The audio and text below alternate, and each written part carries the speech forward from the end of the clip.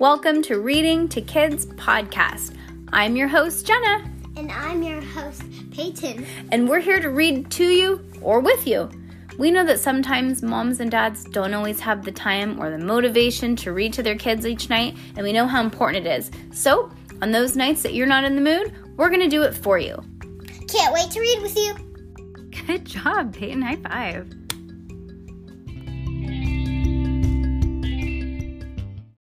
A series of unfortunate events, the Auster Academy, Chapter 8. And there's a picture that looks like little Sunny Baudelaire is sleeping in a bed of salad. Are they going to eat her? Oh my gosh. Look. She looks like she's sleeping in a little salad plate. Interesting. This looks fishy. What? Isadora asked. I said... Finally, as the sun rose, Coach Genghis had us stop running laps and let us go to bed, Klaus said. My sister didn't mean that she didn't hear you, Duncan explained. She meant that she heard you, but she didn't believe that that's really what you meant. And to tell you the truth, I can scarcely believe it myself, even though I saw it with my own eyes. I can't believe it either, Violet said, wincing as she took another bite of the salad that the masked people had served for lunch. It was the next afternoon, and all three Baudelaire orphans were doing a great deal of wincing, a word here which means frowning in pain, alarm, and distress. When Coach Genghis had called last night's activities SORE, S-O-R-E, he merely meant that the acronym for Special Orphan Running Exercises, but the three children thought that same name, SORE, was even more appropriate than after a full night of S-O-R-E sore that they had been sore all day. Their legs were sore from their running. When they finally entered the orphan shack to go to sleep, they had been too tired to put on their noisy shoes so that their toes were sore from the claws of the tiny terrestrial crabs, and their heads were sore not only from the headaches, which often occurred as they don't get enough sleep, but from trying to figure out what Coach Genghis was up to make them run all those laps. The Baudelaire legs were sore, and the Baudelaire toes were sore, and the Baudelaire heads were sore, and soon the muscles on the sides of the Baudelaire mouths would be sore from wincing all day long. I wonder if he's trying to make them too tired to run away from something. It was lunchtime, and the three children were trying to discuss the previous evening with the Quagmire triplets, who weren't very sore and not nearly as tired. One reason that they had been hiding behind the archway, spying on Genghis and the Baudelaires instead of running around and around that luminous circle. The other reason that the Quagmires had done their spying shifts after the Baudelaires had run their first few laps, and there was no sign of them stopping. The two triplets had decided to alternate between Duncan sleeping and Isadora spying. The Duncan spying and Isadora sleeping. Then, the two siblings promised each other that they would wake up the sleeping one if the spying one noticed anything unusual. I had the last shift, Duncan explained, so my sister didn't see all of the end of SORE, but it didn't matter. All that happened was that Coach Genghis had you stop running laps and let you go to bed. I thought that he might insist on getting your fortune before you could stop running, and I thought that the luminous circle would serve as a landing strip, Isadora said, for a helicopter piloted by one of those assistants to swoop down and take you away. The only thing I couldn't figure out was why you had to run all those laps before the helicopter showed up. But the helicopter didn't show up, Klaus said, taking a sip of water, wincing. Nothing showed up. Maybe the pilot got lost, Isadora said. Or maybe Coach Genghis became tired as you did and forgot to ask for your fortune, Duncan said. Violet shook her sore head. He would have never gotten too tired to get our fortune, she said. He's up to something. That much is for sure. But we just can't figure out what it is.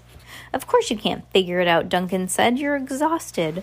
I'm glad Isadora and I thought of spying shifts. We're going to be using all of our spare time to investigate. We'll go through all of our notes and do some more research in the library. There might be something that can help us figure this out. I'll do research too, Klaus said, yawning. I'm quite good at it. I know that you are, Isadora said, smiling. But not today, Klaus. We'll work on the uncovering the Genghis's plan, and you three can catch up on your sleep. You're too tired to do much good in the library or anywhere else. Violet and Klaus looked at each other's tired faces and then down at their baby sister and saw that the Quagmire triplets were right. Violet had been so tired that she had only taken a few notes on Mr. Mura's painfully dull story. Klaus had been so tired that he had incorrectly measured all of Miss Bass's objects, and although Sunny had not reported that she had done what she had done that morning in Nero's office, she couldn't have been a very good administrative assistant because she had fallen asleep right there in the cafeteria, her little head on salad, as if it were a soft pillow instead of leaves of lettuce, sliced tomato, gobs of creamy honey mustard dressing, and crispy croutons, which are small toasted pieces of bread that give your salad some extra crunch. Violet gently lifted her sister's head off of the salad, and she took a few croutons out of her hair. Sunny winced and made a faint, miserable noise and went back to sleep in Violet's lap. "Perhaps you're right, Isadora," Violet said. We'll stumble through the afternoon somehow and get a good night's sleep tonight. And if we're lucky, Vice Principal Nero will play something quiet at tonight's concert, and we can sleep through that as well." You can see with that last sentence just how tired Violet really was, because "if we're lucky" is not a phrase that either of her siblings use very often. Why do you think that is? That they don't say that they're lucky? Because they're usually lucky. They're usually lucky? I mean, what? Wait, what? I'm tired. Hold on, what? They're usually lucky? No. Yeah. I said, why would it be weird for them to say, "if we're lucky"? Because they're never lucky. Are you honey? Honey, you tie, honey. Come to bed. Okay, Mom. I know, you're just a little tired. The reason, of course, is quite clear. The Baudelaire orphans were not... What were they not? What? Oh my goodness. I know, I'm joking, Lucky. Okay, I was like, you really do need a napperooner. Smart, yes. Charming, yes. Able to survive austere situations, yes. But the children were not lucky, and so wouldn't the phrase "if we're lucky" any more than they would use the phrase "if we're stalks of celery," because neither phrase were appropriate. If the Baudelaire orphans had been stalks of celery, they would not have been small children in great distress, and if they had been lucky, Carmelita Spatz would not have approached their table at this particular moment and delivered another unfortunate message. "Hello, you cake sniffers." Are you going to tell me what cake sniffers means? I don't know what it means. Oh, you don't remember? No, it doesn't say what it means. Oh. But you'll see why she says that, because Okay. there's a reason. If you want, you can pause it and I'll tell you. No, I want it to be a good surprise. Okay, you can tell me after this. I'll finish the chapter. "Hello, you cake sniffers," she said. "Although, judging from the baby brat, you're more like salad sniffers. I have another message for you from Coach Genghis. I get to be his special messenger because I'm the cutest, prettiest, nicest little girl in the whole school." "If you're really the nicest person in the whole school, Isadora said, "you wouldn't make fun of a sleeping infant, but never mind. What's the message?" "Well, it's actually the same as last time," Carmelita said, "but I'll repeat it in case you're too stupid to remember. You 3 Baudelaire orphans are to report to the front lawn tonight immediately after dinner." "What?" Klaus said. "Are you deaf as well as Cake Sniffy?" Carmelita asked. Yes, Klaus heard you," Isadora said. "He didn't mean that kind of what. We have to receive the message, Carmelita. Now please go. We have received the message, Carmelita. Now please go away." "That's 2 tips you owe me," Carmelita said as she flounced off. "I can't believe it," Violet said. No more laps. My legs are almost too sore to walk. Let me run alone." I'm too sore to walk, let alone run." Carmelita didn't say anything about laps, Duncan pointed out. "Maybe Coach Genghis is putting his real plan into action tonight. In any case, we'll sneak you out of the recital again tonight and keep an eye on you." "In shifts," Isadora said, nodding in agreement, "and I'll bet we have a clear picture by his plan by then. We have the rest of the day to do research." Isadora paused and flipped open her black notebook to the right page, and she read, "Don't worry, Baudelaires, don't feel disgrace. The Quagmire triplets are on the case." Thank you, Klaus said, giving Isadora a smile of appreciation. My sisters and I are thankful for all of your help, and we're going to put our minds to the problem, even though we're too exhausted to do research. If we're lucky, all of us will go together and we can defeat Coach Genghis.